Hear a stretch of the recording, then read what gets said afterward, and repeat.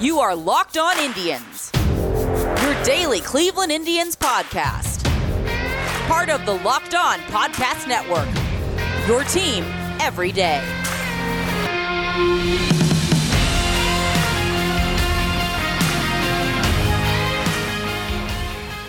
Hello, everyone, and welcome to Locked On Indians. I'm your host, Jeff Ellis, formerly of 24/7 Scout and every Cleveland sports blog imaginable. If I did not write there, then I referenced my draft material back in the day. It's always fun to sometimes go back and look at all the blogs that no longer exist that I used to write for. But before we get into today's show, I want to thank everyone for making Locked On Indians your first listen every day.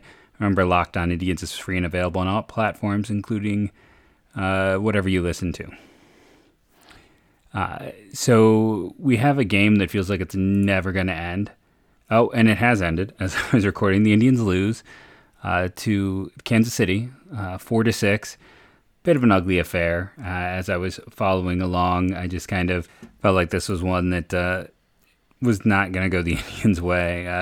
The starting pitcher for Kansas City got chased out in the first inning with an injury issue, and then they had, 6 pitchers combined to get the win. Civale had another kind of rough outing. He's been a little bit up and down since he returned from injury. He doesn't pick up the loss in this one. We have 4 pitchers pitch for Cleveland, 3 of them giving up runs. So let's dive into this game. After that, we're hitting the rundown to the end of the year. I think everyone knows and admits that. We'll check in on Tankathon and see where the Indians are, discuss kind of draft position as we have been. And then after that, we will, I've been saving. I did do on a Excel spreadsheet. I didn't write it up like typically, but I have my 2021 Indian Shadow Draft. So that we'd go back and discuss what I have on this sheet. Just bringing back the draft talk.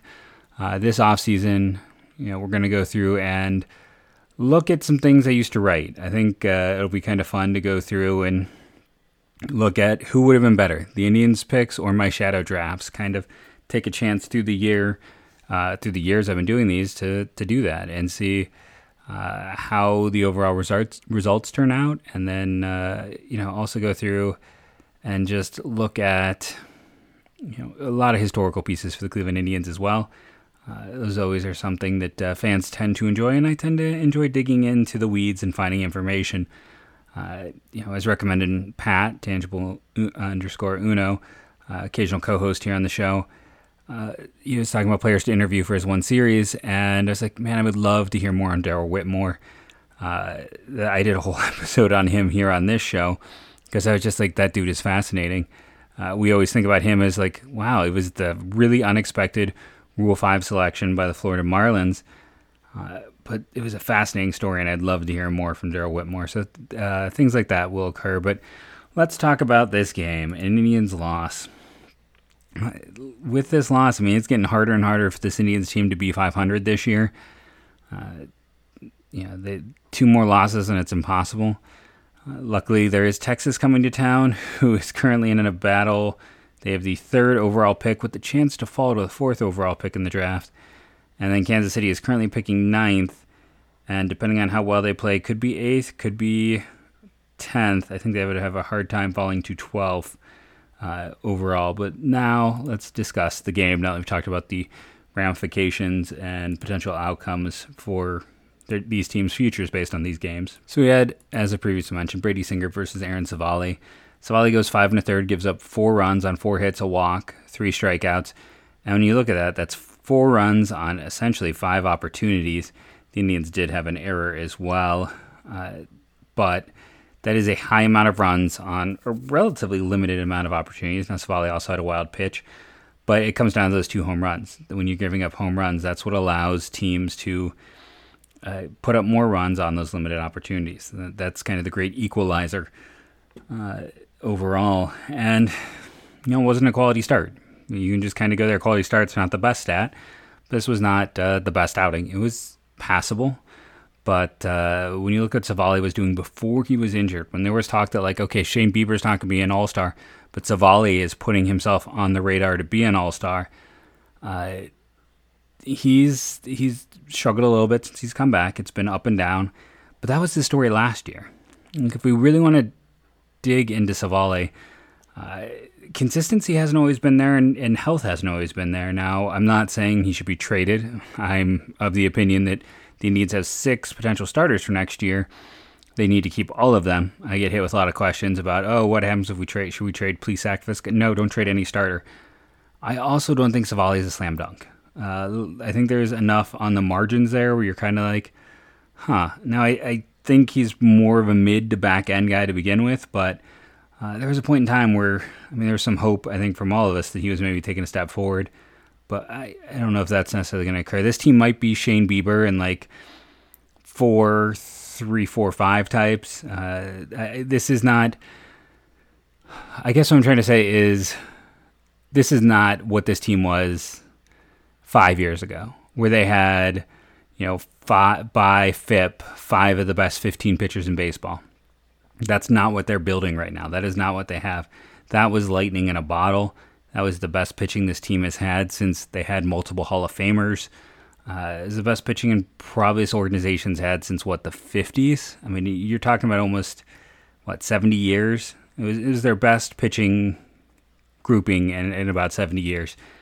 And, yeah, maybe some of these other guys will come up, and maybe some of them will set the world on fire. But when you go through their prospect base, they have a lot of names in there. But there's not that high ceiling. There's a lot of solid bets to be solid starters. But, I guess that's my thing. Like, not to run this team down. It's more just, let's be realistic.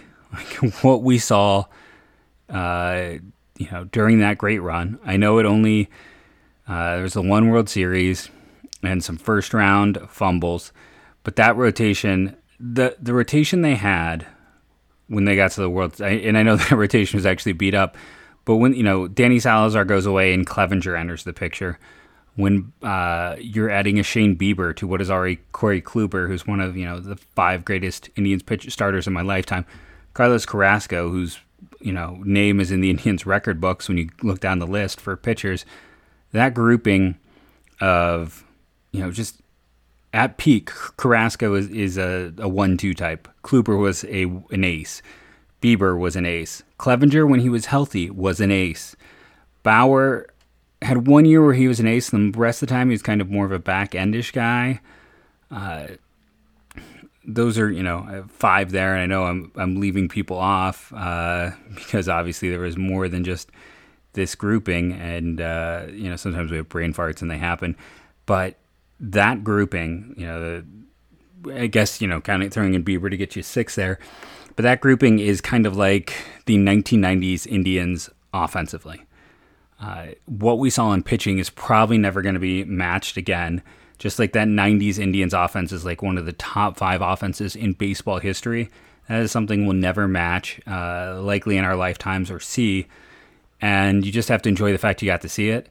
That is what that rotation was. The Indians can have a very good rotation, but when they were peak, when they had that grouping of pitchers, those guys coming up, just replacing other players, when, I don't think I mentioned Danny Salazar in there before he got hurt. His high peak with that listing his stuff was as good as anyone's. And to have essentially like 7 straight aces kind of emerge, where Carlos Carrasco and Trevor Bauer are the low men in that group, is amazing and something we're unlikely to see. And they had the best rotation in baseball by a significant margin. And even when they lost players, even when someone like Danny Salazar has a catastrophic injury, they somehow found another ace, or one of their pitchers found another level. It was phenomenal. And I like the rotation they have now. I'm feeling much better about their pitching depth going forward. But I want people to take a second and realize that you just got to experience the 90s again. Yes, the 90s team made it to 2 World Series instead of 1, but it was a similar kind of run, similar kind of situation, but instead of being one of the best hitting performances in Indians history, it was one of the best pitching performances in Indians history, and bad luck happened. I'm always going to go back to that Yankee series. Why Carrasco, who had been your number 2 pitcher in the second half, is not your big game pitcher in that series. Why a hurt Kluber gets 2 starts and Bauer gets 2 starts. That's going to be the thing that sticks in my craw from now until the end of time. But let's get back to this game, right?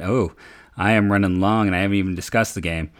Why don't we take a break, and we'll come back and do this game kind of more in depth and in detail. So if you're looking for me last week in the Spotify green room, I blanked. I didn't. It's the first time in months I missed a week. It happened, like I said, for the first time since we started this partnership with the Spotify green room. Normally you have a chance to talk with me every Saturday night, talk about your frustrations, your enjoyment. You never know who's going to jump in. I've talked about, one time had a whole discussion with someone who used to work for the Cleveland Indians. One time had a whole discussion with someone where he talked about like Indians players and their Japanese baseball careers. It actually leads to one of my favorite like random facts about the Indians and Ramirez's. Maybe I'll use that as something as a trivia bit later on in a show episode. But it's the evolution of the chat room. It's a chance to sit down, talk with. I hate calling myself an expert. Some people do give me that label, or guru, or whatever you want to label me. But someone like me and others, and talk about the things you love in an environment that fosters encouraging conversation. And then if someone is not doing that, we have the ability to remove them from the room. It's a fun situation. It's the evolution of the chat room. Join me on Saturday nights in the Green Room app. So betonline.ag, we have talked about many times on this show. One of our official partnerships is with them, and they have the best deal we have ever had right now. NFL 100 is the deal, and NFL 100 gets you 100% match on your first deposit. That's a 100% match. I don't think we've ever used 100% on anything. That's utterly phenomenal. Let's go see what they think the Indians' chances are tomorrow.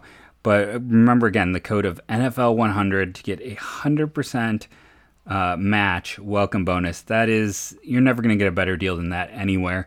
Over at BetOnline. Now let's go look at baseball. Let's see what they're thinking for Wednesday. If the Cleveland Indians with Zach Plesac. Wow. Remember yesterday I wanted to say Paul Quantrill, and now I'm saying Dan Plesac. Apparently I'm just thinking about the old Blue Jays bullpen. We got Plesac versus Daniel Lynch. It's in Kansas City. So unsurprisingly, it's a +1.5 for Kansas City. This isn't one of those I'm feeling super confident about. The ones where I've given you guys out there and, kind of the slam dunks when those pop up. But I do prefer the Indians in this one because they've played well against Daniel Lynch this year. It's a lineup that does better against lefties in general.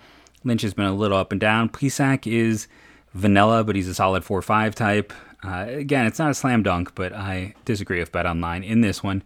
If you agree or if you disagree with me, remember to go to BetOnline today. Use that promo code NFL 100 to get a 100% match on your first deposit. Thanks again for making Locked On Indians your first listen every day.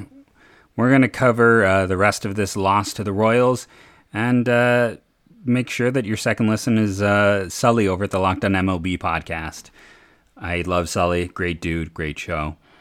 So we didn't get into the weeds of this game yet. I got on a tangent. Was not planning to talk about my comparison point, but now I actually really like it. That the past few years, that peak, those 7 pitchers that went through, they were all like all-star level performers. We're all amongst the top.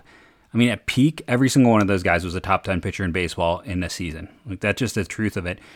That is an unbelievable run, and that's why now I talk about.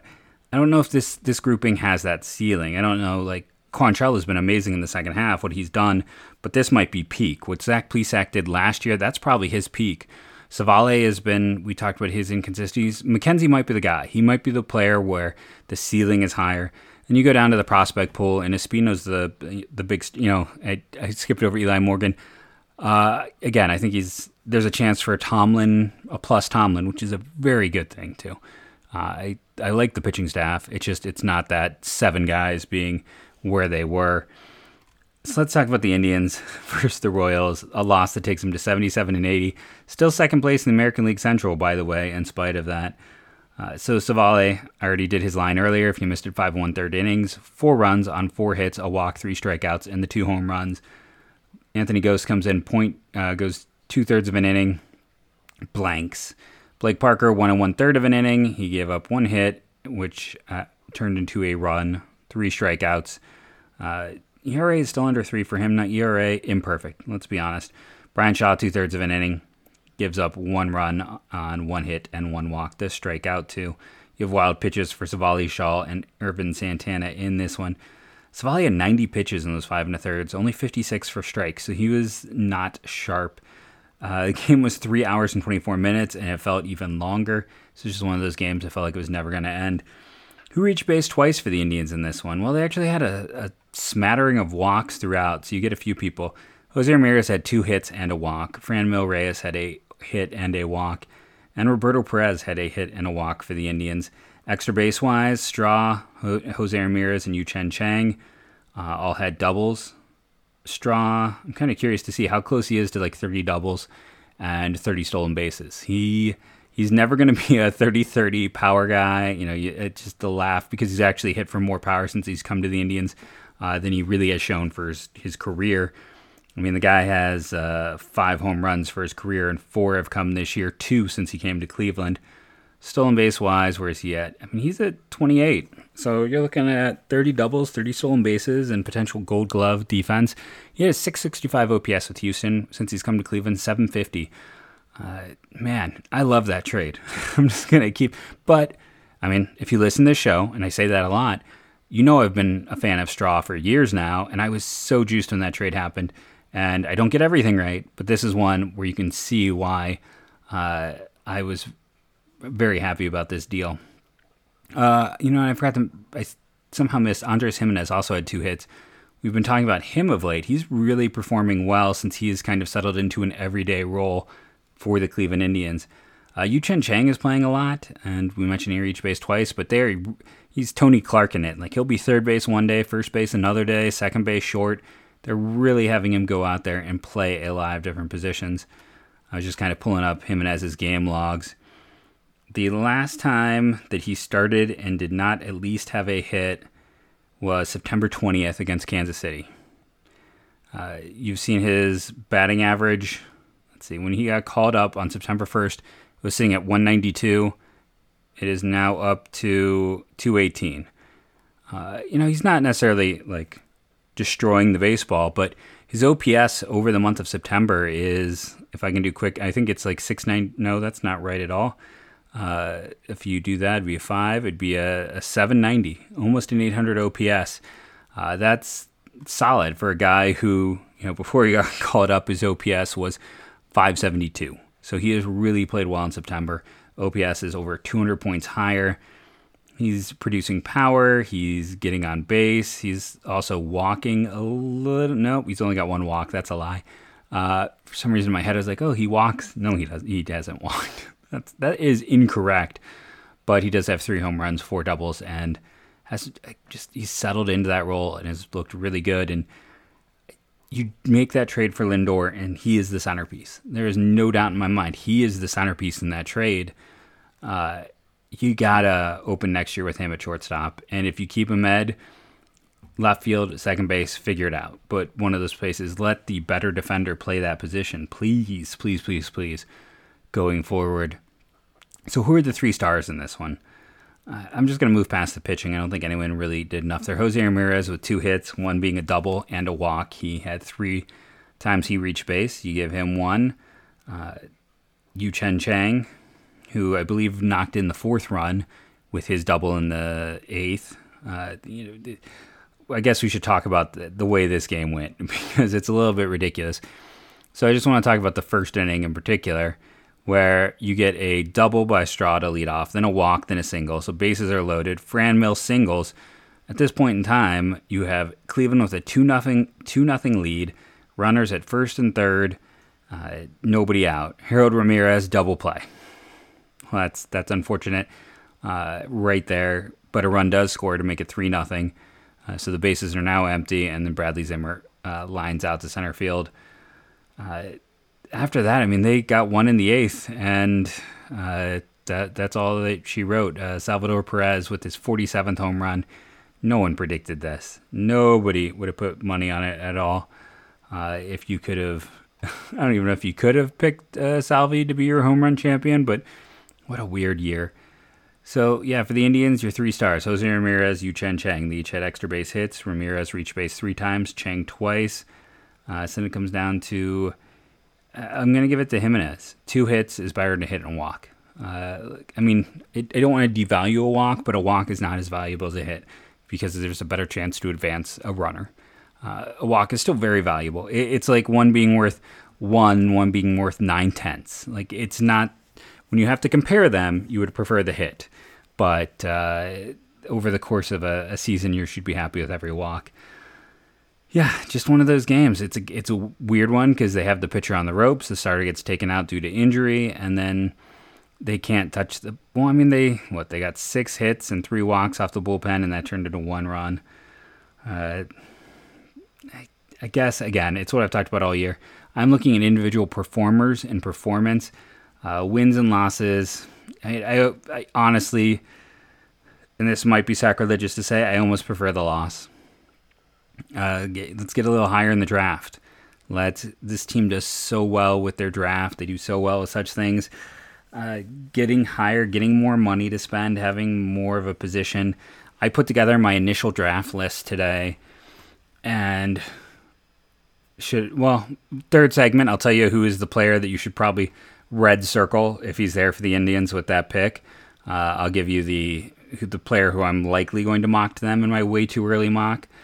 There's some really interesting players. Maybe I'll try to do like a player a week. We'll figure out when I'm going to do that, but I'll profile a draft player a week on the show. Maybe we can get someone other than Indians fans to join in and listen if I'm doing some more draft stuff, just driving up our numbers, because that's always a good thing. I'll discuss that, and then I will talk about the Indian Shadow Draft on the third segment as well. So quick commercial break, and we'll come back and talk. You know I love Built Bar, and right now they got a special flavor. You want to act fast because cherry lime is not going to be there for long. Who doesn't love things cherry lime? On top of that, right now, Puffs are back. I've talked about how I love Puffs. I got the banana cream ones when they had those, but coconut marshmallow and mint marshmallow Puffs, along with the cherry lime flavor, I feel like that's probably going to be delicious. I did an order too recently, or I'd be all over this. I'd be getting the coconut marshmallow puff personally for me. I'm not as much of a mint guy, and the cherry lime. It's just too good to pass on. These are, you want to hop on and then use the promo code LOCKED15. That's what I use to get 15% off my order. And the way they get you back is, man, you get Built Bucks. Every time I put in an order, I'm saving $5 on my next order. It's all delicious. All Built Bites right now are $29.95. That's a special deal they got going as well. So much goodness. Go check out Built Bar for yourself. It is delicious. It is good for you. It is the best tasting bar I have ever had, and my health grading app gives it an A. Check out Built Bar for yourself. It's just delightful. So I know I did the tease that I was going to tell you that I kind of already found the player that really checks all the boxes, and I would put as the betting favorite for the Indians 2021 draft pick. Now, things could certainly change, of course. It's ridiculous to think that a selection that I am putting on the board now could end up being true. That only happens if you're the Chicago White Sox, where I did that in back-to-back years. But there is a player that stands out. Now, I put a tweet out today. If that gets 50 retweets over at Jeff MLB Draft, I will reveal who I think that player is before my way too early mock drops at the end of the year. So I'm going to hold on to that bit of information, and then we'll discuss all the reasons why I think that's going to happen. For those who are not familiar, the way my way too early mock has always worked is for all the teams that get eliminated who don't get to the postseason, I drop a mock draft, and I have a pick and a sleeper pick. And I'm going to be releasing that over on my website, mlbdraftnow.blogspot.com. Very slowly updated place because I'm doing this podcast quite often, and I have 2 kids, and something had to give, and unfortunately it was writing. Speaking of writing, I didn't get a chance to write up my shadow draft, and I talked about this at the top of the show, so I thought it'd be a fun thing to do today. In honor of doing other draft work. I already kind of had my head in that mindset. So I thought I'd just dive head first into this. So how this works is I look at who the Indians took. I have the same amount of money to spend they spent. I cannot spend more. I could spend less, but I cannot spend more than what the Indians spent. So I'm going to kind of go through and explain thought process on these.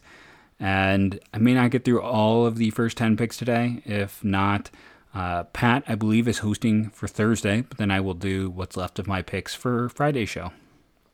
So right off the bat was the hardest debate I had. that shouldn't be a surprise. It's, the first rounder. It's the most opportunities to begin with. I really like Gavin Williams. At the end of the day, he was 26th on my big board, 25th on my big board, I'm sorry. And there were a few players I liked more. And even as I look at this now, I'm like, why did I put Ty Madden in front of him? I liked Williams more than Madden. That's just me bowing to peer pressure. That is me being foolish right there. So, he should have been probably one spot higher. The rest of these, I feel pretty confident in. The thing is, I really tried to make Bubba Chandler work because he was 20th on my big board. But there was a player higher. There was a player, my 16th overall player was still on the board. And as much as I liked Gavin Williams, and as much as I often give the tie to the player the Indians select in the shadow draft, this is a 9 spot, really probably should have been an 8 spot differential. And they signed for the same amount of money. And the guy I liked was Joshua Baez. Now, Will Taylor, a lot of people loved, who is going to Clemson, did not sign. I had him rated higher. I had him rated higher than a few of the other prep outfielders. He also throws really hard, and he's super young for the class, and he's a cold weather player. 6'3", didn't turn 18 until the end of June. His exit velocity was 99.74 percentile. His lowest bat speed test was 97.7 percentile. He did everything, and it is funny. Wow, I had forgot that I had written this up. I have a hard time seeing him get past the Cardinals. I ended up being right. Now, they got him in the second round, not the first round, but man, I certainly, I'm patting myself on the back right now. I had forgotten they had written that in there. And they paid him as much as the Indians paid Gavin Williams. They paid him like a first rounder. They were able to get him in the second. Williams is a fine pick. Williams was my runner-up here. But I couldn't ignore the physical tools. And because there's such great pitching depth in this class, I was more willing to run with a bat. Second round, Doug Nikhazy, who, I was going through data today as I worked on my old one. I worked on this year. He had, some of the best strikeout per 9 data of any pitcher in college baseball. It's also weird, I see more of a reliever. I don't love the delivery and mechanics. Dylan Smith, I actually had rated above Gavin Williams, but I could understand going with Gavin Williams over him. Dylan Smith, though, I had, 23rd on my board. Now, some people thought he's a 2-pitch guy, a reliever, kind of raw. Dylan Smith put up better numbers than Doug. Arguably similar. There were things he did better than Nikhazy. He's more athletic. He's got more, ceiling, I thought. There's just more growth potential. Another one of those very young for the class, didn't turn 21 until the end of May. And he also got a signing bonus that was, almost $100,000 less than Nikhazy. So that saves me some money to use elsewhere. Nikhazy didn't make my top. What was my final big board this year? Did I go out to 50? I think I went out to 50. I went out to 52 and a bonus. He did not make my board. Smith was in the 20s, and he's cheaper, easy. Kept Tommy Mace. I was fine with that pick there. Kept Jake Fox. I was fine with that. Kept Ryan Webb. I loved that pick. I thought that was a phenomenal pick. I was still surprised he went for underslot. Tanner Bibby, I was not as high on. So instead I put out Nico Cavadas, who was my bonus player from my big board, and he's a DH, maybe a first baseman. Very limited, but dude just hits. He got better every year. Hit on the Cape, hit at Notre Dame. Have bat, will travel. And the Indians have drafted some first basemen, mostly prep first basemen, kind of in those middle rounds, but I really like Nico Cavadas. And he's slightly cheaper than BB right there. So that was an easy one for me. He was the highest rated player that was signable that I had at that point in the draft on my board. I like Davenport quite a bit. 80 grade flow and fastball slider. Maybe a reliever, but there's a lot of... He's a guy who has arrow upwards attributes. Kept Leftwich, kept Rodney Boone, kept Will Dion, and then my other change, because I had saved that money earlier with some of those picks with Cavadas and Dylan Smith, it gave me the ability to go get Braylon Bishop. And Braylon Bishop is one of those players where, the Indians there took Franco Allman, and he got about 30, sorry, he got 300. No, he got about 30K over slot. I had that extra money to allow me to go 130K, 125K, if we're being honest, over slot. Braylon Bishop had first round hype at various points. He was a player who, just uber athlete, was an outfielder, left-handed pitcher from Texas Arcana, committed to Arkansas. Just a big athlete. You go and you look at his overall scores. Barrel speed was 89th percentile, impact 89th percentile, max acceleration with his bat 98th percentile, and then he ran at the 98th percentile in both his 60-yard and 10-yard splits. I'd rather gamble on a high-speed athlete. It's just another high-end athlete for the Indian system. A guy who had first-round talk at times, but it just didn't come together. Got paid decently well by the Pirates in the 14th round. They paid him $268,700 with the savings. And again, that's why I kind of like Dylan. I mean, on top of having him rated higher, Dylan Smith's savings allowed me to get Braylon Bishop. So I get two huge athletes, two big risks, but two huge athletes with Baez and Bishop. And a lot of the class stays intact. It's really just changing 3 picks. So that is my Indian Shadow Draft. Just something fun to throw out there. I mean, I'm me. I love the draft. I'll have more discussion of it. Like I said, we'll discuss a player every week, probably starting with Reggie Crawford, who's maybe the most interesting player in this year's class. And no, he's not the perfect guy to the Indians. That I will say that. But yeah, I have a lot of fun with that. And like I said, as the season winds down, we'll have a lot more chance for the history, the deep dives. So let me know what you want to hear me talk about. This is where I really need to hear from the fans, because once the season ends, it takes out a big chunk of what we discuss. So knowing what you want to hear, what's going to encourage you to tune in, that just helps me out. So help me help you make this show better. Let me know what you want to hear. I've been Jeff Ellis. You can follow me on Twitter at JeffMLBDraft. And I want to thank you again for making Locked On Indians your first listen of the day. Go check out another great Locked On podcast. And for the next week, really, go Tribe. After that, go Guardians, go.